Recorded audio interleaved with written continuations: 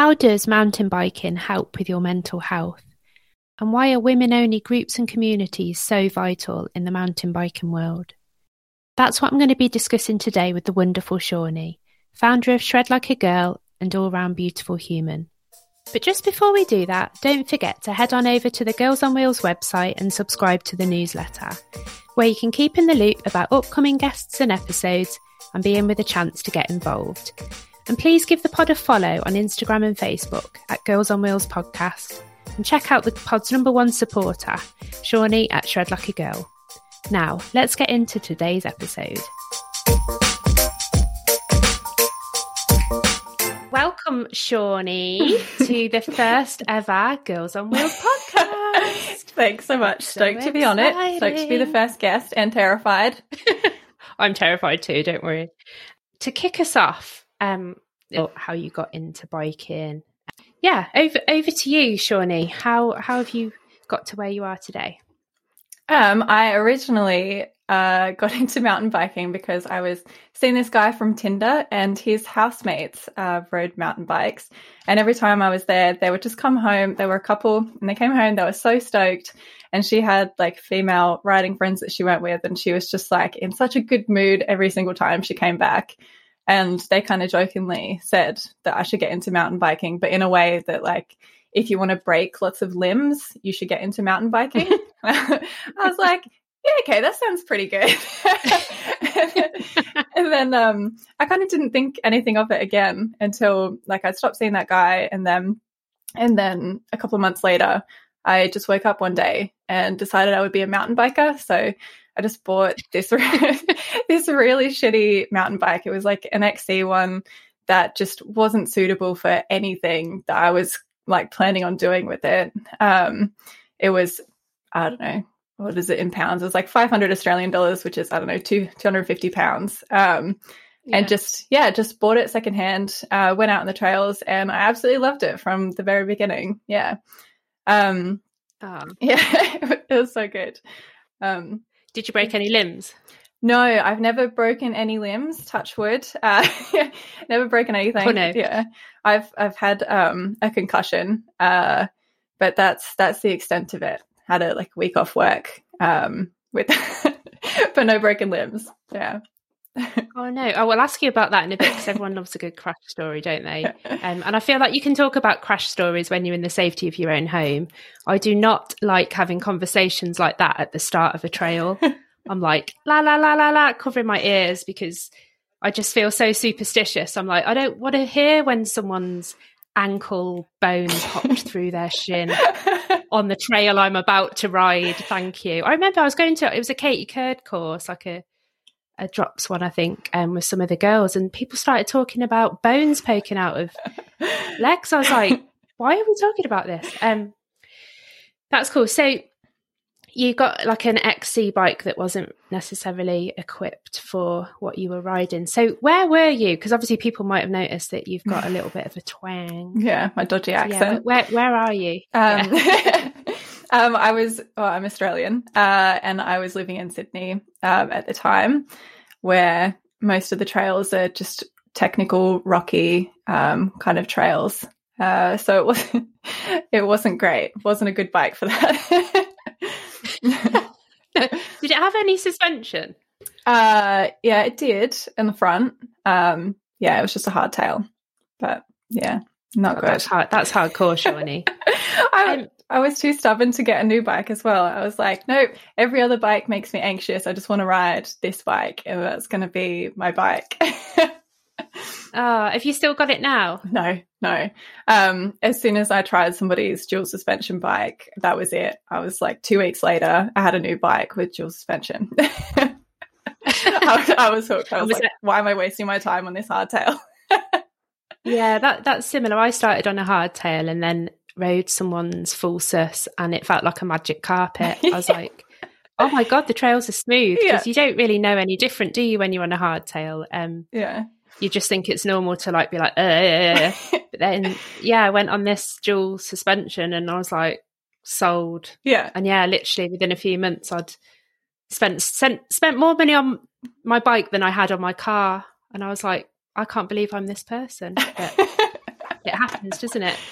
Yeah. So how many years ago was that then? Like, how old were you when you met this guy who planted the seed? Oh gosh, this is where my math comes into it. I think I was 26. Gosh. Yeah. I'm 30 now, so I think I was 26. It was about 4 years ago. Okay. So you were another like latecomer to the sport. Yeah, definitely. I'd never been exposed to it in any way previously. Didn't even know it was a sport, really. I obviously knew bikes existed, and I had bikes as a kid, but I hadn't touched any bike since primary school before buying that hardtail. Yeah. Oh, that's amazing. Yeah, it's quite similar. I think a lot of people do that. They tend not really know that it's there, like mountain biking per se. They know that bikes exist and people go on their bikes, but yeah, it's like you don't really know the world's there, do you, until you have a little look and then you're like, oh my God. And it's so quick to just get lost in that world as well. I found at the beginning, I didn't notice anyone else's bike or anyone else's gear. I didn't think about it. I was just like, I like riding my bike. And now I'm like perving on other people's bikes, and I'm like looking at components going, oh, should I upgrade? And Cool. So you started your mountain bike career in Sydney then. And then, yeah, like you're obviously in the UK now. You're not in Sydney anymore. Do you want to share a little bit about how that transition happened and why and that? Yeah. That happened December last year. So it's been, what month is it now? Like 10 months. Yeah. Yeah, I'm like, what month is it now? Yes, it's October. It's been about 10 months. Moved over just before Christmas. Moved the day before the shortest day of the year. So that was pretty brutal. The sun didn't even come up, really. It's just like, it tried and then it didn't get there.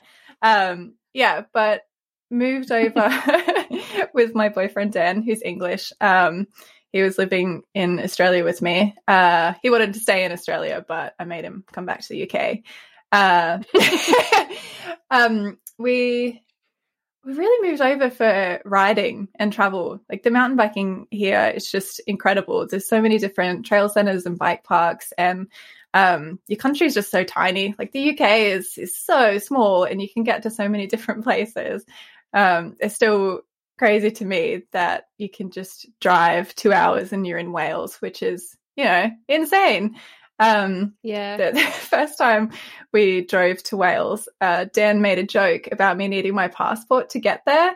And I was like, half of me knew he wasn't serious, but the other half of me is like, I'll pack it just in case somebody asks. So I took my passport to Wales.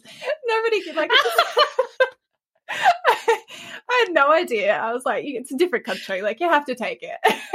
Oh, Dan. That's so funny. Like border patrol on the edge of Wales. Yeah. Yeah. I don't take it anymore. I just need you to know that. It's just that one time. Yeah. I'm very gullible sometimes. Oh, you shouldn't have said that. But yeah, they just go riding at different places every single weekend. It's been incredible.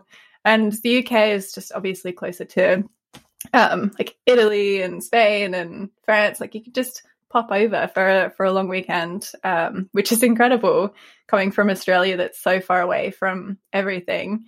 And if you want to drive 2 hours from Sydney, like the first hour of it, you're still in Sydney and then then you're finally out. But it's kind of pretty much the same thing within a 2 hour drive. Whereas in the UK, you drive 2 hours and it's completely different, which is, it just blows my mind. It's so good. In terms of Shred Like a Girl then and like the bigger vision for it, was any of that to do with like breaking down the barriers for girls new in the sport, would you say? Or was there different like goals? Yeah, definitely. Because if you don't see women out in the trails or you don't have any female friends that ride bikes and all of the gear is made for men, it's kind of difficult to see yourself in that position because, no other woman is there. So definitely the brand is kind of trying to focus on that. That's why we're not making like any men's clothes or anything like that. We just want to have somewhere specific for like something specific for women, so that women can feel good and look good when they're riding their bikes, and just know that it's a space that they're meant to be in, because there definitely are, like, we kind of had it at, when we went on the social ride at Dovey, there was like a group of, I don't know, 6 of us women that walked up to where you get the tickets from. And it's just like, it felt like every single conversation stopped and everyone just like turned their head and stared at us as if we were just like not meant to be there. And if we weren't like surrounded by the group of women that we were with, you would, like, I would feel very uncomfortable by that. And like, as someone with anxiety, I would just panic, and I'd be like, overthink how I'm moving through the space, and then it'd probably throw off my day. And I'm like, do I normally swing my arms like this? Anyway. But like, if I wasn't with the other women, I probably would have just panicked, pretended that I forgot something from my car, and like gone back to my car and like waited till everyone left or something. But if you don't have any other women with you, or you never ride with other women, then how are you meant to feel like you're meant to be there? So yeah, the more women we can get into the space, the better, because then it'll just keep encouraging other women to get there. Definitely. And I think, because I was with you at Dovey, wasn't I? And it did feel like you were walking into like a pub, like in the middle of the village or something, and you didn't belong there, and everyone was like, and you're like, don't trip. Like, I don't know. Yeah, it just made you feel a bit like, oh my God. I don't know, maybe with Dovey as well, it's very like, what's the word? Personal there, isn't it? And I don't think they have a lot of regular riders. So it's probably a case of as well, there's new people here, but also there's that added element that we were 6 girls.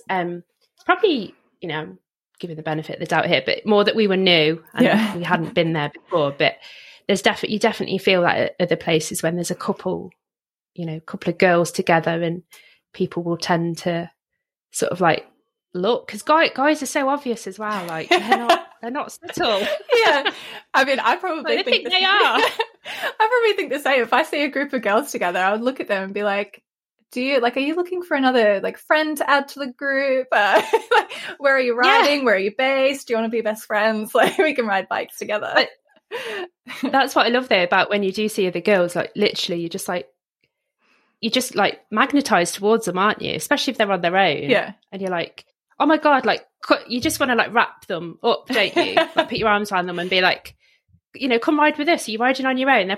Some of them are probably fine, and I've had a few people where they're like, oh, I'm all right, I'm riding with these guys or whatever. But I think it's nice. It's a rarity, I'd say, in some places to see other girls. So when you do see them, you get overexcited, don't you? And you're like, oh my God. Yeah. What do you think is the biggest thing that can stop a girl getting into biking? Asking the big questions. I don't know. I try to think, and there's like so many things going through my head that could potentially affect it, like location, people to ride with, access to like, I guess, finances to buy a bike, because getting into mountain biking is expensive. And as much as people that don't mountain bike are like, oh, you just buy the bike and then that's the only expense, they are so wrong. What happens when you want to upgrade your components and like buy all the new gear, and then your new bike, and then your other new bike, and then you need a dirt jumper, and maybe your 2 bikes are lonely, you need to get a downhill bike. Like, yeah.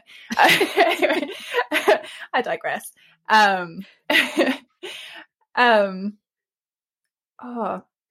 think there's so many things we could do, but there's so many things that kind of go into it. Like, they need access to the right gear that's made for them, that fit their bodies, not specifically like clothing like mine, but protection. Like having body armor that fits over boobs is a big one, because a lot of them don't. And then clothing that goes up to like bigger sizes, because a lot of the mainstream brands stop at size XL, and there's a lot of women that are over size XL that ride mountain bikes. And I think when girls are younger, it's kind of difficult, because it is kind of perceived as a men's sport for a young woman to go in and tackle, like, and start a men's sport. Like, I don't know, kids are super mean. So like I saw a few posts of young girls getting bullied for riding mountain bikes. I think things like that are a huge, they affect young women a lot. And then if they're going to get bullied at a young age, it'll kind of stop them from progressing the sport, or deter them from doing it, or maybe from like sharing their experiences and things like that. So it's like, I think there's different difficulties and different stages of women getting into mountain biking. Yeah, I agree. I think, like you said there, it's almost whenever you want to start something new, you need to get the equipment together, don't you? So you've got to get a bike. And if you're not surrounded by people that know the sport, you're like, right, okay, so where do I go for advice? Like, because suddenly you look at the mountain bike market and you're overwhelmed with decisions, and you're like, what? I mean, I still don't really know what my bike does. I went into a bike shop where I trusted the guy and he recommended it, but I didn't know fully what it was. I was just like, well, I trust Rich, so I'll get that bike. But if you don't have someone to sort of guide you with that, or these mountain bike groups, for example, that are just girls, then I think that can cause a bit of a barrier, because where are you going to get your information from? Definitely. So that can stop you. But also like the kit. I mean, you could talk about this forever and ever, couldn't you? But if you can't then get your kit, and like you want to, for whatever reason, you want to feel really protected because of, well, whatever reason, but then you can't find something to fit you, that can make you think, oh, this just feels like hard work. Can't be asked with this. And then finally, when you've like got yourself together, you've then got this like imposter syndrome feeling, I think, because especially when you join it a bit older, maybe not as a kid, because kids are, a lot braver when you're a kid, aren't you? But as like an adult joining into a sport that you don't really know a lot about, but you love, I think there's things like that where you can overthink things and be like, oh God, I'm an imposter. But yeah, then you've got to overcome that, haven't you? And this is where I think that group, like girl rides and stuff, and like communities for girls are really, really important, because it's not that we don't want to ride with men or anything like that. It's nothing against men, but it's just creating a space where girls can feel comfortable and they can relate to other girls, because guys don't have the same difficulties, do they? Maybe someone new, they might not know what bike to choose, fair enough, but they've got a lot more choice of kit and probably more people they know that do it. Yeah. Whereas it is a rarity in the girl world, isn't it? So, but I think these girl groups are important because people can come and just feel like safe is like, you know what I mean? I don't mean like safe. I mean, I don't know if I'm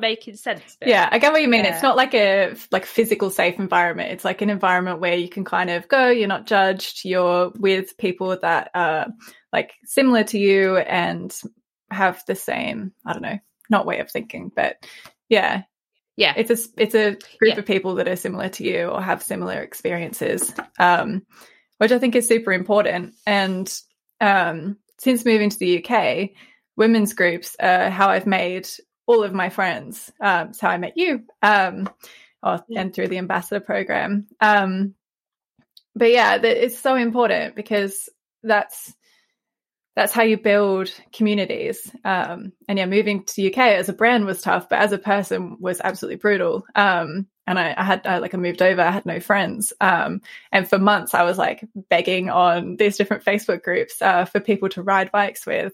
But then you don't necessarily want to ride with guys, because I found sometimes you'll post and the men will have like ulterior motives. So then like finding women that want to meet other women and become social, it was like huge for me. And then I think that's why all of these women's events are so important, because it is connecting women to people that they might not otherwise be able to meet.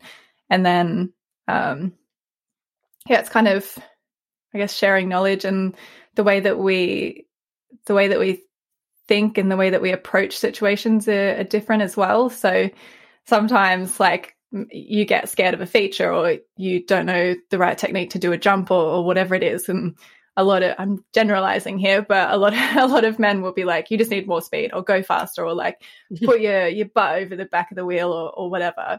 Like kind of just have a just send it attitude. Whereas even the way that we phrase things, again, generalizing, don't at me. Like we'll be like, okay, like don't forget about your technique, or you need to feel the flow of the bike or of the trail, and then that will carry you to the jump. Instead of just like ride faster, it's just like, you know, cruise through, find the flow and kind of get it done. So I think all those kind of things will encourage more women to get out on their bikes, just through encouragement. Yeah, definitely. And I think you articulate things so much better than me, because what I was trying to waffle on about was having these groups means there's a ready-made pile of people that you can connect with. Because you can get all your stuff together and be like, yeah, okay, I'm confident, I've got the right gear, the right bike, I know where I want to go. But then you're like, I haven't got anyone to ride with. And that's a massive, massive thing, I think, when you are a girl, because when you're starting as well, and throughout your career, your mountain bike career, I love saying that. It makes me laugh. When I wobble down a trail at like 1 mile an hour. And obviously make no money from it, but it's still a career. But you do sort of think, oh, I want to feel comfortable. I don't want to be pushed out my comfort zone. Like if you're having one of those days where you're not necessarily feeling very brave, perhaps, you just sort of, you don't want someone to be like, come on, just do it. And like, you know, you just want like a nice, comfortable ride. And I think if you don't have lots of people you can ride with that give you that feeling, whether it's guys or girls, it's not just, obviously there's lots of encouraging guys out there that aren't annoying. But yeah, if you don't have that option, then it can really make you think, well, I'm not going to go on my bike because I don't want to go on my own, because I'm a bit anxious about turning up there. I might get lost, like, you know, all the usual stuff that we might think is, you know, you sort of do anything with someone else because you think, oh, we're in it together, it doesn't matter. But yeah, so I think it's really good because it allows people to form connections. And a lady I was speaking to at Northampton the other day, she was saying that it was really good because she doesn't have many girls to ride with. Yeah. And it's really nice to meet other people that are quite local. Because also people don't necessarily use Facebook, do they? Yeah. Or they're not necessarily all over social media, so they might not know about these Facebook groups that are set up. So, and if you don't know, how do you know that you don't know? Does that make sense? Like, yeah. Another reason why having like a community is important, because people can share, oh, I live there and I'm part of that group, we're always going out on rides, and then someone can tap into it. So yeah, it's good I just think it's good to talk about this, and hopefully guys will listen to this podcast ultimately and they can hear these little bits, that this is why it's important to have the girl things going on, that it's not, you you get the guy, well, can I have a man's day? Like, oh, for God's sake. I mean, I've struggled to articulate myself. So hopefully you will, and other guests will articulate it better than I will. But it's not about, like, it's not men versus women. It's just, women we are a minority in the sport. So we just need to create the community so we can get into it and feel comfortable. Those Facebook comments make me think we need a Facebook comment section bingo for every time a man's like, what about me? Or you just need to go faster, or mansplaining. I think every girl's probably got about 100 examples of that, haven't they? But interestingly, I mean, I don't know what everyone else thinks or what you think. Sometimes I think it depends what mood I'm in as to how I interpret those messages. If I'm on one or whatever, or I'm feeling a certain way, then I can definitely read something and then take offense to it. Yeah. Whereas if I read it on another day, I'll be like, yeah, thanks. Yeah, I'll check that or whatever. Yeah, I'm definitely the same. I'm actually much more of a assume the best of them rather than assume the worst. But I'm also more of the, if it's commented on something I've done, actually, happily, I've never ever had a negative comment on anything for Shred Like a Girl, which I am amazed by and I absolutely love. And I think that's like because we've kind of made a community. Anyway, but yeah, if it was something negative on something I could control, I'd just delete the comment and just get rid of that negativity. There's no point having it there because then other people will see it and then they'll get mad and react. I if it's somebody attacking somebody else and like blatantly attacking, then I'll kind of comment. But I always overthink what I reply because I'm like, people will connect Shawnee to Shred Like a Girl. So I would never just be like, you're a blah, blah, blah. I would always overthink it and then come up with like a proper response, even though I'm responding from my name. But yeah, I think most of the time, to me, people are trying to respond in a way that they think is helpful. I think sometimes we go a bit too far with the whole mansplaining blame. I think sometimes the person is just trying to help and we're just like, stop mansplaining. But sometimes they are just mansplaining, you know, there's a fine balance. I don't know where the line is, but it's there. Yeah, it's quite blurry. So for guys, it must be really bloody blurry because they probably like get attacked when they didn't actually mean anything by it, and then the ones that did mean something by it like get away with it. So it's you know what, 20 years ago this wouldn't have been a thing, would it? Because we didn't have social media. So crazy. I hope that people do listen to this and get a bit more understanding that the intricacies of why the girl stuff is important. Hey, it's me. Just a cheeky little interruption here to remind you to go over to the website and sign up to the newsletter. Give me a follow on socials at Girls on Wheels Podcast. And if you're enjoying this, head over to podchaser.com and leave me a raving review, as it helps me so much and I really appreciate it. Now, back to the episode. Yeah, so the title of this episode is going to be around like how mountain biking helps with our mental health. I think that almost everyone that I've met through biking has said that it helps them. It's an escapism. It relieves stress. Like it all seems to be linked to mental health. And I was quite surprised by that when I first got into the sport because I found biking when I was having a really rough time and I had some time off work and I was really burnt out, depressed, anxious. It was awful. But that's how I got into biking, and then that really, really helped me channel that, like all that crap. I didn't, I had to do other things to also help myself, but it was a massive, massive help for me. And then I was really surprised to learn that lots of other people were in the sport because it also helped them. I hadn't really realised it. It was so beneficial. So, sort of, if you're happy to share, like how does mountain biking help you in that sense? Yeah, always happy to hear chat about mental health. Love it. I think more people should talk about it. I didn't originally start it for mental health reasons, but it quickly became something that was so important to me. As a person, I'm not very good at sitting still.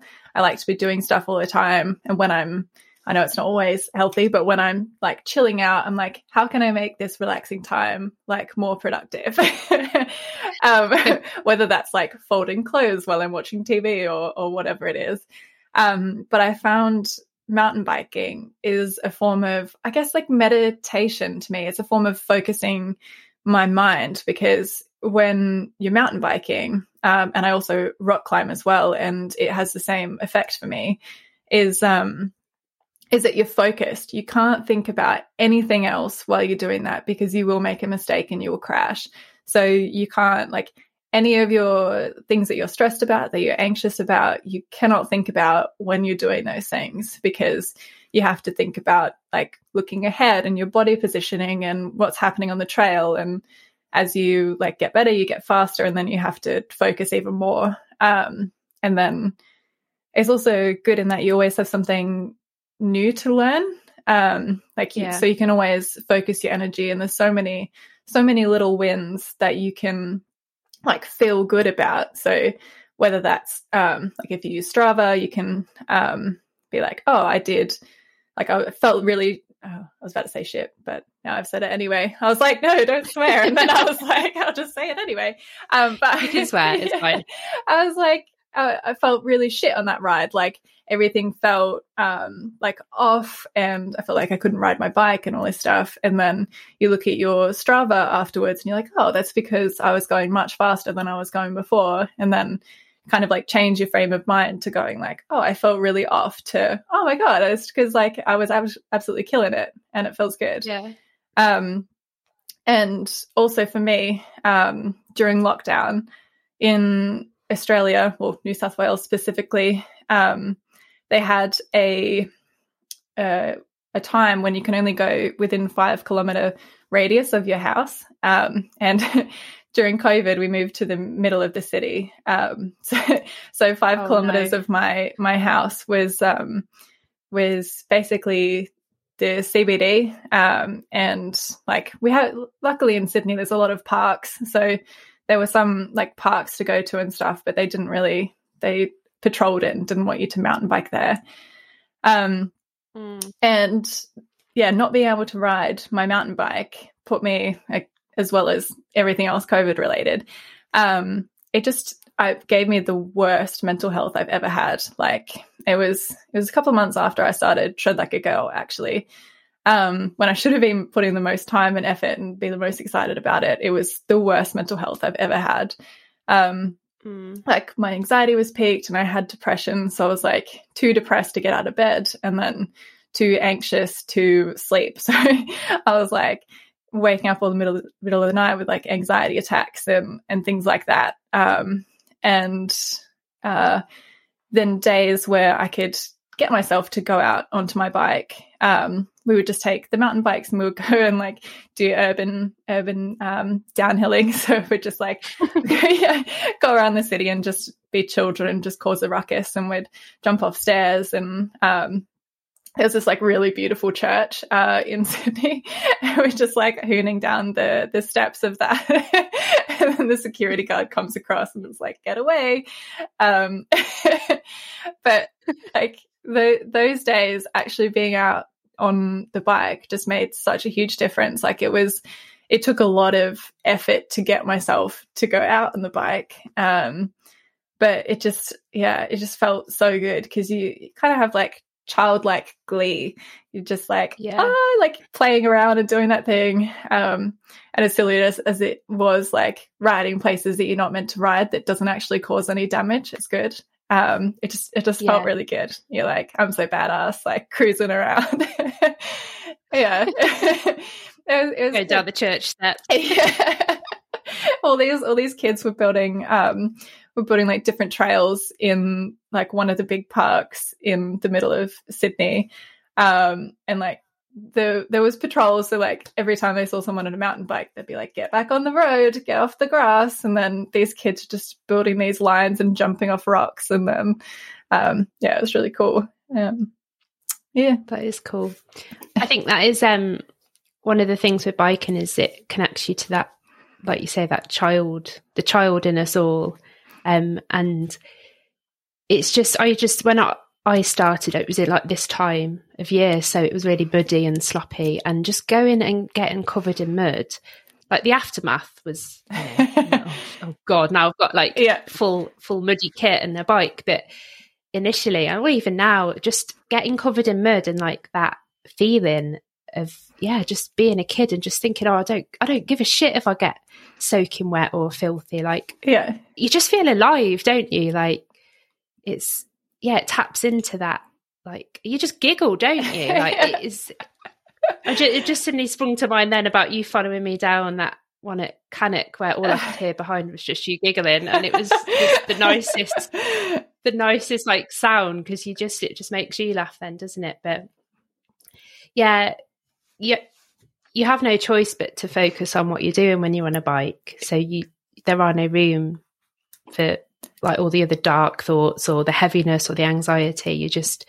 You have to focus. And I think we can be, our brains can be buggers in that it wants you to like think about the stuff that makes you feel bad, and you really have to, like, you know that you just need to take a break from it, but it's so much harder than, you just can't just do that, can you? You've got to, you know what's good for you, but your brain's like wired to go against you, I think. So having some sort of outlet that switches you off, even if you don't want to, even if as soon as you stop. I remember the first few times I was going out, and even when I stopped, my brain would just go back to the repetitive thoughts or whatever. But then as soon as I rode, it was like, it was trying to think about that shit. But the mountain biking was like, nah, you're going to focus on this, like, because you don't want to fall off, and because look, you're going fast, and you're going through a puddle, or you've jumped down a step, or you've scared yourself a bit, or it's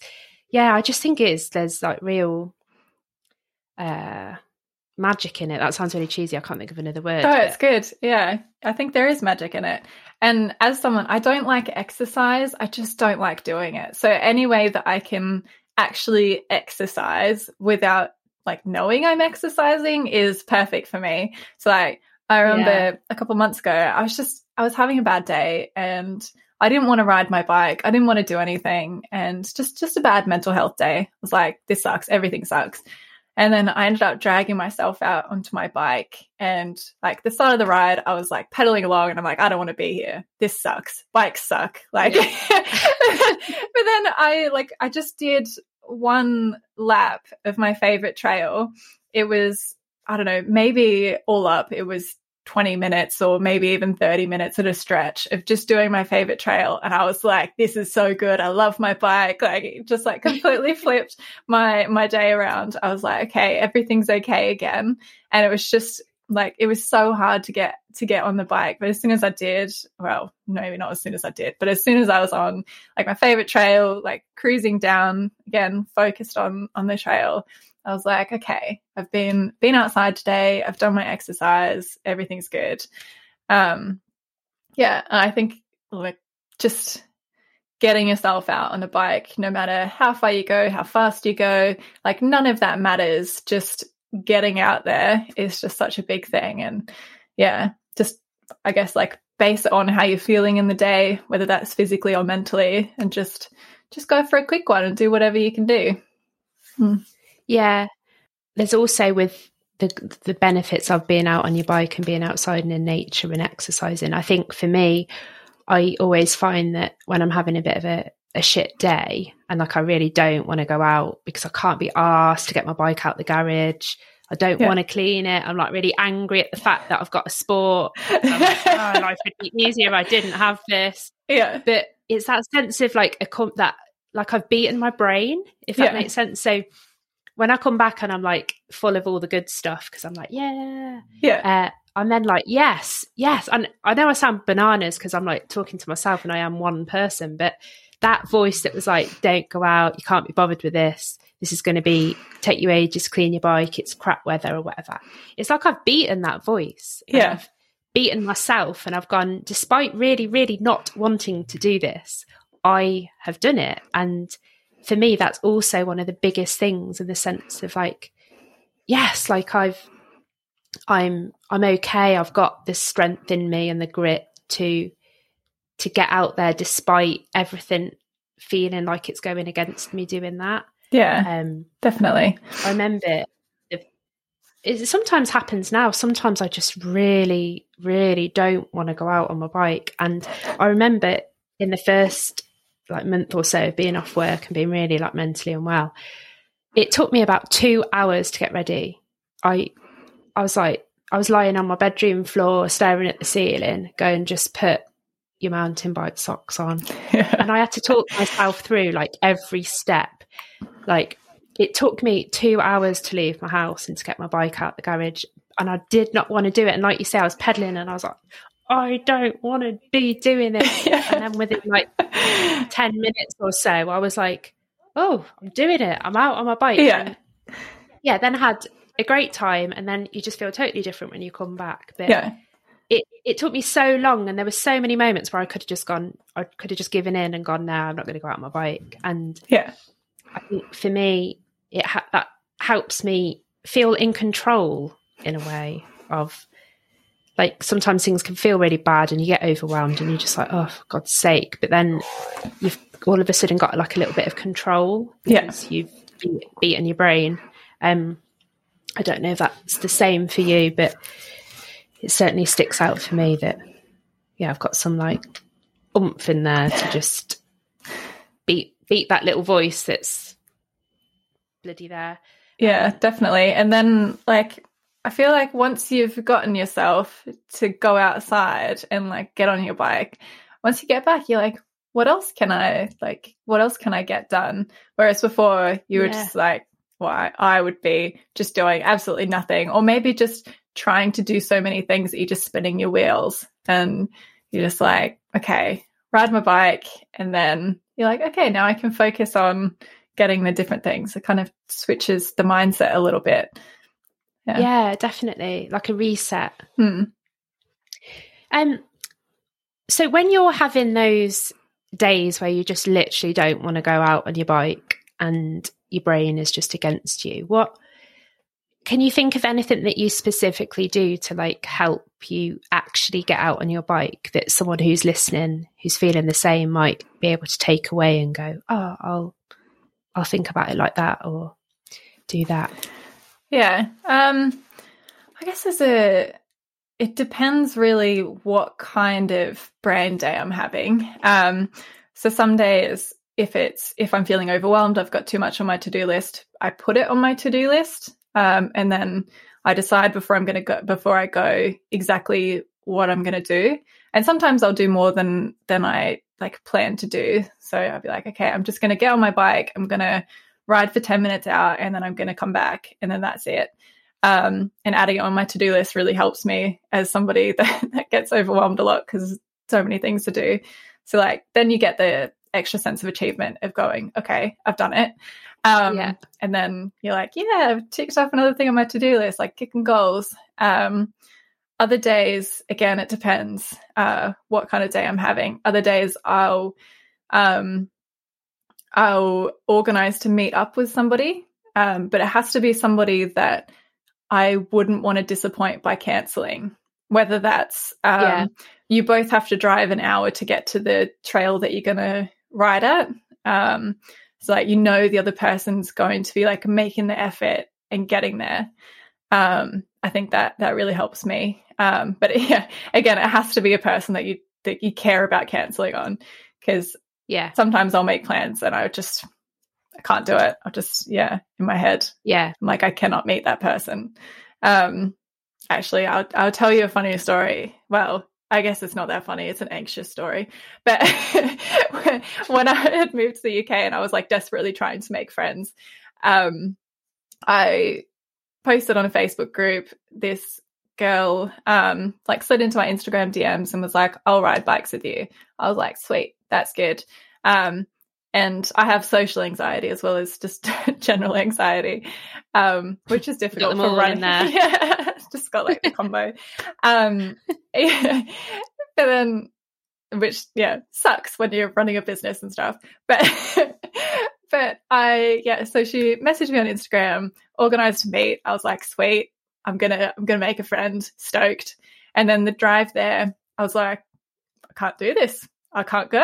I'm like thinking through all the ways I can cancel on this girl. I'm like, pretend you got a flat tire, your car's broken down, like you mixed up the days, like you're sick. Like I'm like, how can I get out of this?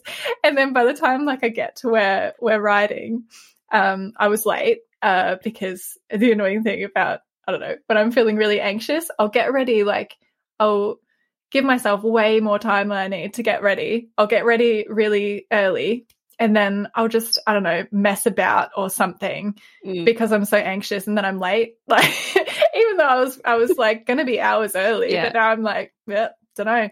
And then I'm like sitting in the car park. I've worked myself up with anxiety, and I'm like, I'm going to be sick. I can't, like, I'm going to throw up. I can't do this. But then in the end, I was like, nope, I'm already in this car park. I have to, she's like just over there. Like, you have to go. Pretend that you're not you. So, yeah. Really? Yeah. She doesn't actually know I went through all of this before going to ride bikes with her. But I found, so I guess sometimes sheer stubbornness is what I use. I was like, I gotta go.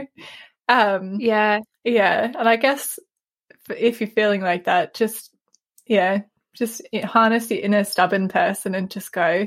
I rode terribly. I had a bad day and everything sucked, but she's still my friend, so it was okay. Yeah. And she had no idea I was feeling this anxious. Yeah. I feel like I'm just rambling now. What are some other actual helpful things instead of just being stubborn? I think, setting micro goals, meeting up with people that you know you're going to have a good time with, even though you might not feel like that when you're getting ready to go.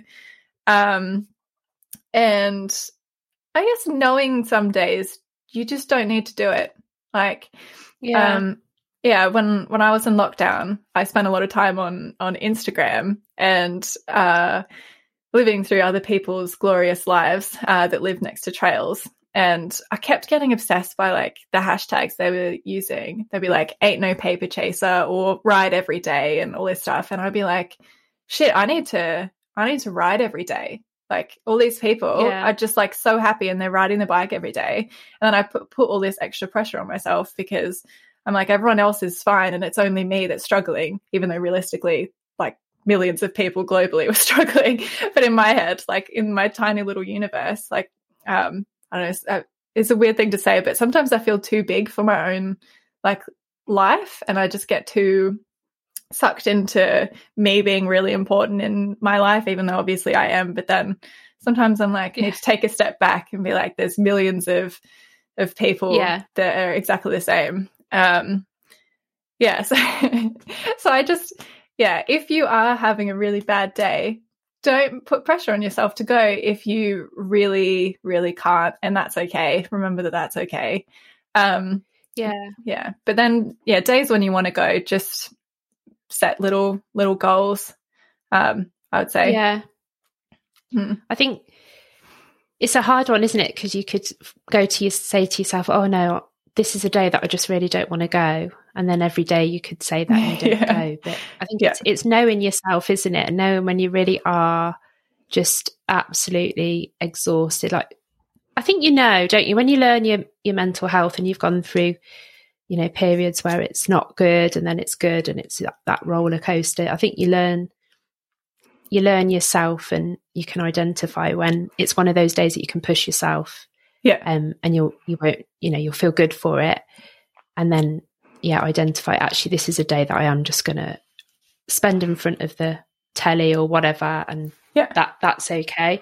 Okay, we've got to be kinder to ourselves, haven't we? Because that story there, like, thank you for sharing all that. But it's a classic example of how you just have no idea what's going on for people and what, your friend wouldn't have known that you had that morning and that journey to meet her and that you're nearly sick in your car because you'd got yourself, that worked up. But you managed to sort of swallow that back down, like literally maybe, and then go out and have a ride. And, people you just don't know. You just don't, everyone says it, don't they? But it's so true. You just don't know what's going on for people. But thank you for sharing that. And there's some really good advice there. I like the one, put it on your to-do list and tick it off. I'm one of those people that puts things that they've already done on their to-do list just to cross it off. Me too. I'm like, hey. Me too. And you're like, I'm killing it today. I did nothing on my to-do list, but I added all this new stuff to my to-do list and I've done that. So that I did. That I shouldn't have done because that was a procrastination from the stuff that I should have done. That's so funny. That leads on to something else that I wanted to talk about with people, which is what is your biggest small win in biking? Hopefully that makes sense. But biggest small win. I think I had the one recently, just last weekend, where I actually cleared a jump for once. It felt so good.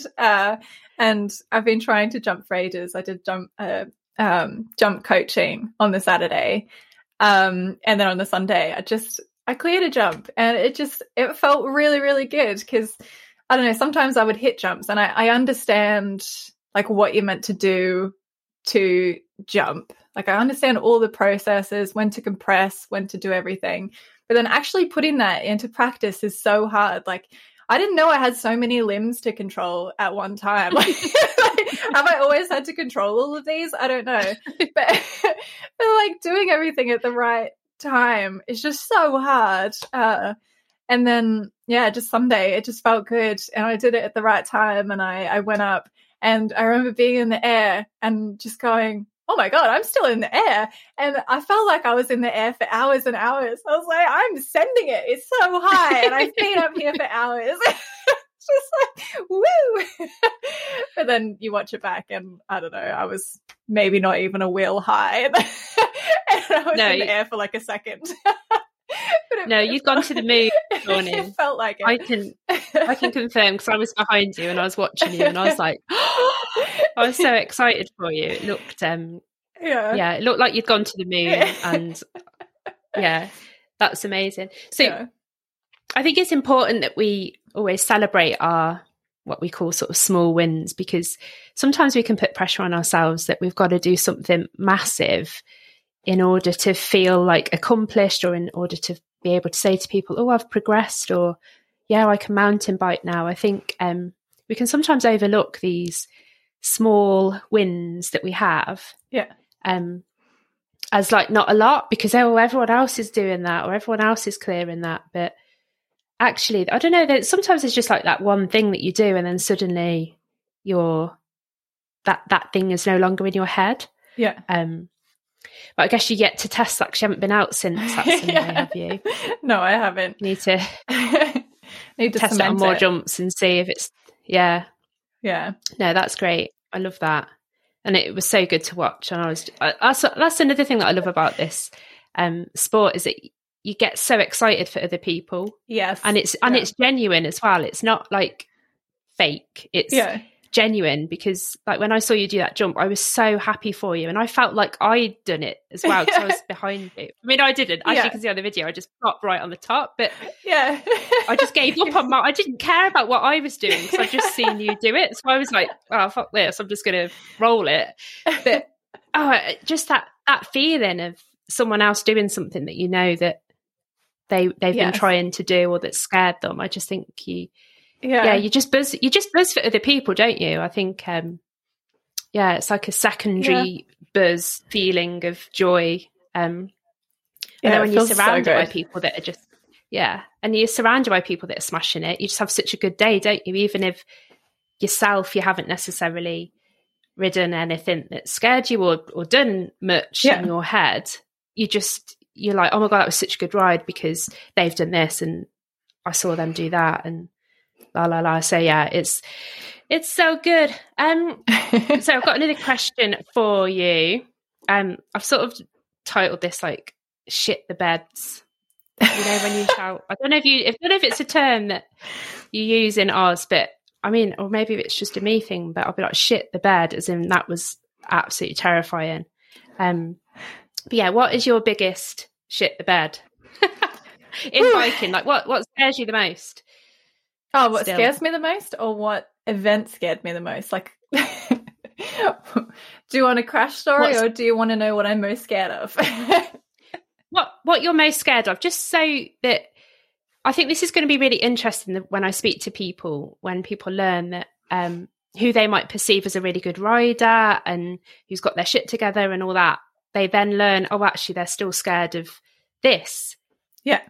And you're like, oh, I'm scared of that. So actually, I'm not, I'm not. Does that make sense? Yeah. I get it. I would say drops, but it's when I say drops, I absolutely love the ones that like you're riding across and you don't really have to do anything, and you just plop off the end to a lander that just carries you, and it's perfect.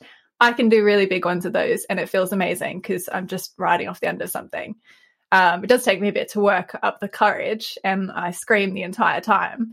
But those are like, it's fine. You just need to get, well, for me, I just need to get the right speed. So I'll follow someone in that knows the speed, and that's fine. But then it's the really teeny tiny ones that are just too flat, and you need to actually use drop technique. I've just gone OTB on them so many times just because I like kept getting in my head about them, and then it meant that I wasn't doing the technique that I know I can actually do. So whenever I do like coaching and clinics for it, it's perfectly fine. I nail it. It's textbook. But then whenever I'm on a trail, I just panic, and then my front wheel will just go over, and then I'll just go OTB over the bars for people who don't know what OTB is. But I've done it so many times that I've perfected my rollout of over the bars. So that was like when I first started, that's always how I'd crash every single time. I realize now it's because on my on the first bike I bought, I'm like pointing it down downhill trails, but it like the head angle of it, the front wheel was like tucked under basically. So it was not made not for slack it. at all. Yeah. So it wasn't a hardtail problem necessarily. It was my specific bike problem. But because I kept going OTB, I just perfected it. Again, touch wood, I've never once hurt myself from going OTB because of my beautiful tuck and roll. Yeah. Maybe I'll show you one time. Have you got it on video? No, I don't. Oh. It's a secret. But yeah, because I've just crashed on them so many times, my whole body stiffens up, and I'm like, this is it. This is how I'm going to die. And people are like, it's a gutter, Shawnee. Like it's a tiny curve. And I'm like, no, that's death. Like that is exactly how I die. And it's so silly because people will be like, no, but you've hit like way bigger drops than this. I'm like, no, I've hit, glide drops where you just plop off the end. But yeah. Like it's not the same. No, it's funny, isn't it, how you can do something and it can be deemed like big. Yeah.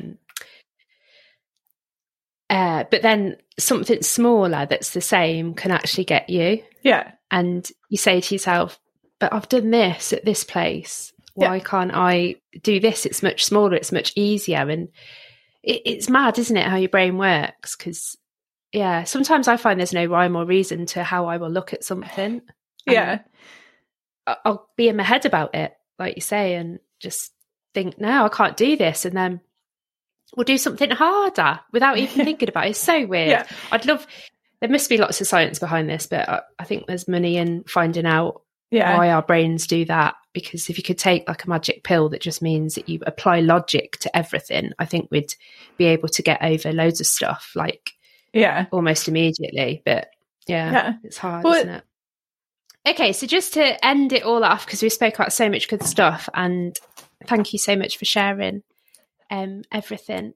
And like, just want to say, amazing. You came to a new country, during the aftermath of, were we still in lockdown? I have no idea.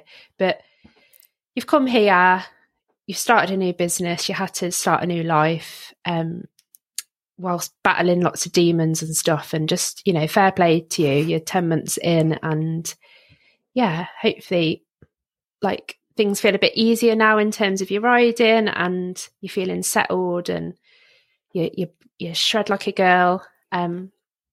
Empire. Gonna take over the world. Yeah. Exciting. Okay, so I've just got some random quick fire questions just to finish off. Hit me. Okay. Who's your mountain bike crush? I would have to say Ollie Wilkins, just because he smiles with his whole face and he just looks so happy all the time. And he just looks like he's having such a great time, which I'm going to his podcast Christmas ride soon. So maybe I'll meet him and I'll try my hardest not to say anything weird, but I'll probably be really awkward and say something weird. So you'll have to let us know about that. I wonder if he'll listen to this and he'll be like, oh my God, I've got to avoid that. That's crazy. Yeah, remember that face to avoid. Oh, no, wait, voice. We're a voice. Yeah. Well, we might be a face. I'll see if I can work the tech. Where's your favourite place to ride in the UK? Dovey Bike Park, definitely. Dovey. Has my heart. It's got your heart, hasn't it? It does. Would you ever get a mountain bike tattoo? I think so. I really like to get dumb tattoos, so I think I'm going to get a silly mountain bike one. Maybe like a potato on a mountain bike or something like that. Yeah. Something silly. Where would you have it?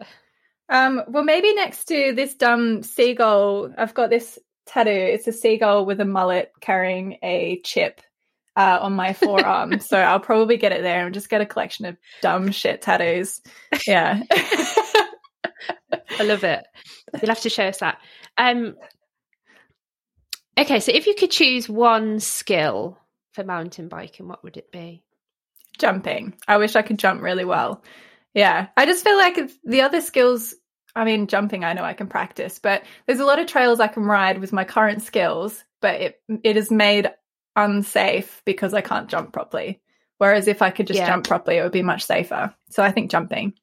So, okay, next question. Would you wear pants under your padded shorts or not? Ooh, I don't wear padded shorts very often, but if I was, really? I don't wear them under my mountain biking shorts. Yeah. I just like the friction. No, kidding. No, when I road ride, I do wear them. I wear padded shorts, but I don't wear underwear under them. But I think if I had my period and was doing it, I would wear underwear. Just, yeah, vaginas can't be trusted, so I'd probably wear them.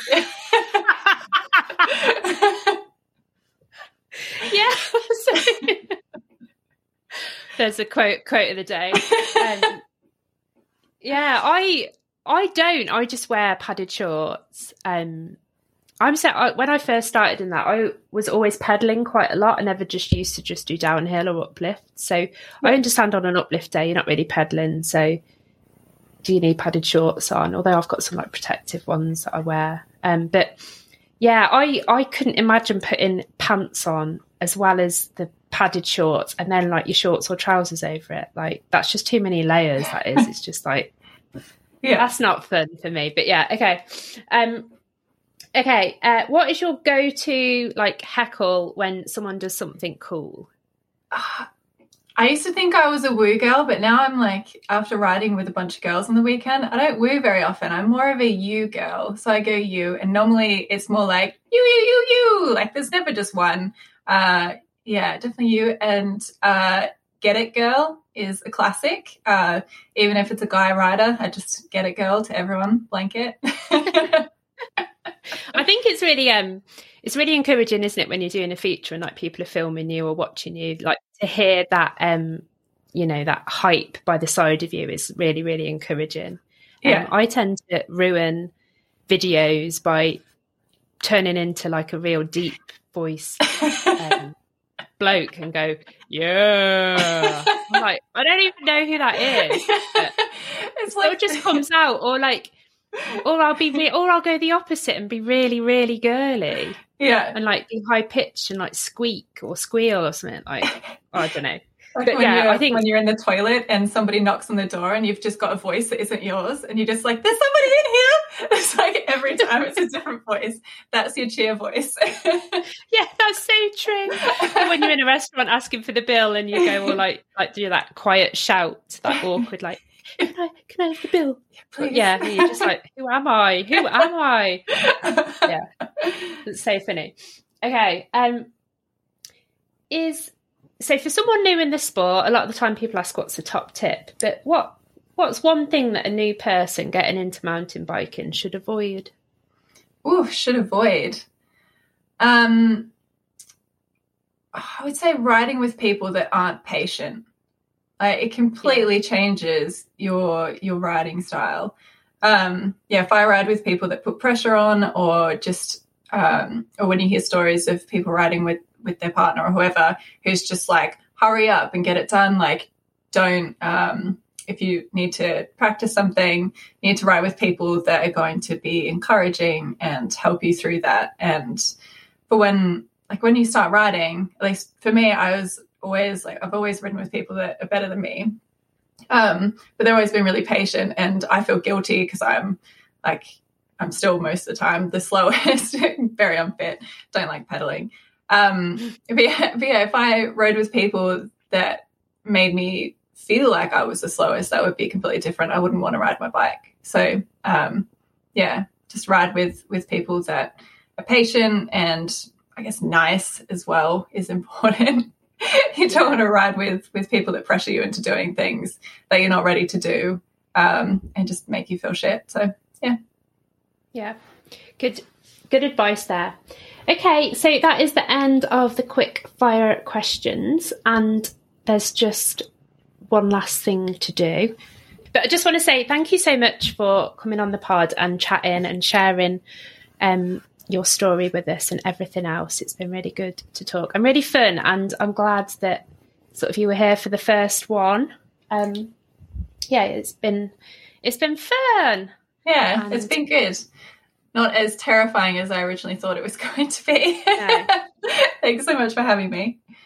Oh, you're welcome. Right, okay, so I call myself a bit of a squid, which I can't remember who I stole that from. I think it might have been Becky Skelly. Don't know, but she was talking about herself, and she said she was like squidding around and, you know, was a bit wobbly on a bike and shit. So I was like, oh, I quite like that. So I'm always calling myself a squid. Yeah. So I'm going to ask everyone, just as a parting thing, to do their best squid impression. And I'm going to record it just on my laptop, not officially. But You're filming your screen. Filming my screen because, you know, I'm a grandma. My technology is crap. Love it. But yeah, take it away. Do your best squid impression. Okay. I think squids would be high pitched if they could be, and they're very wiggly. So you've got to do something with the arms. So I'm going to go with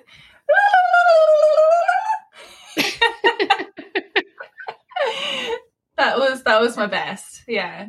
That was so good. Okay, hopefully that hasn't been like a screech in people's cars or they're grabbing the volume button and going, oh my God, what was that noise? Hopefully the editing software sorts it out. But great squid impression. I think what I'll do is get everyone to do it and then run a bit of a competition and see who people prefer. I think I'll win. Pretty confident. Yeah, we'll see. We'll see how good everyone else's is. Okay, cool. Thank you so much again, Shawnee. Thank you so much for listening to this episode of Girls on Wheels. If you enjoyed it, please head over to podchaser.com and leave me a review. And don't forget to tell all your mates. If you've got any comments or want to get in touch, head over to my socials and drop me a message, as I love hearing from you guys. I hope that by listening to this today, it's made you want to get out and ride your bike.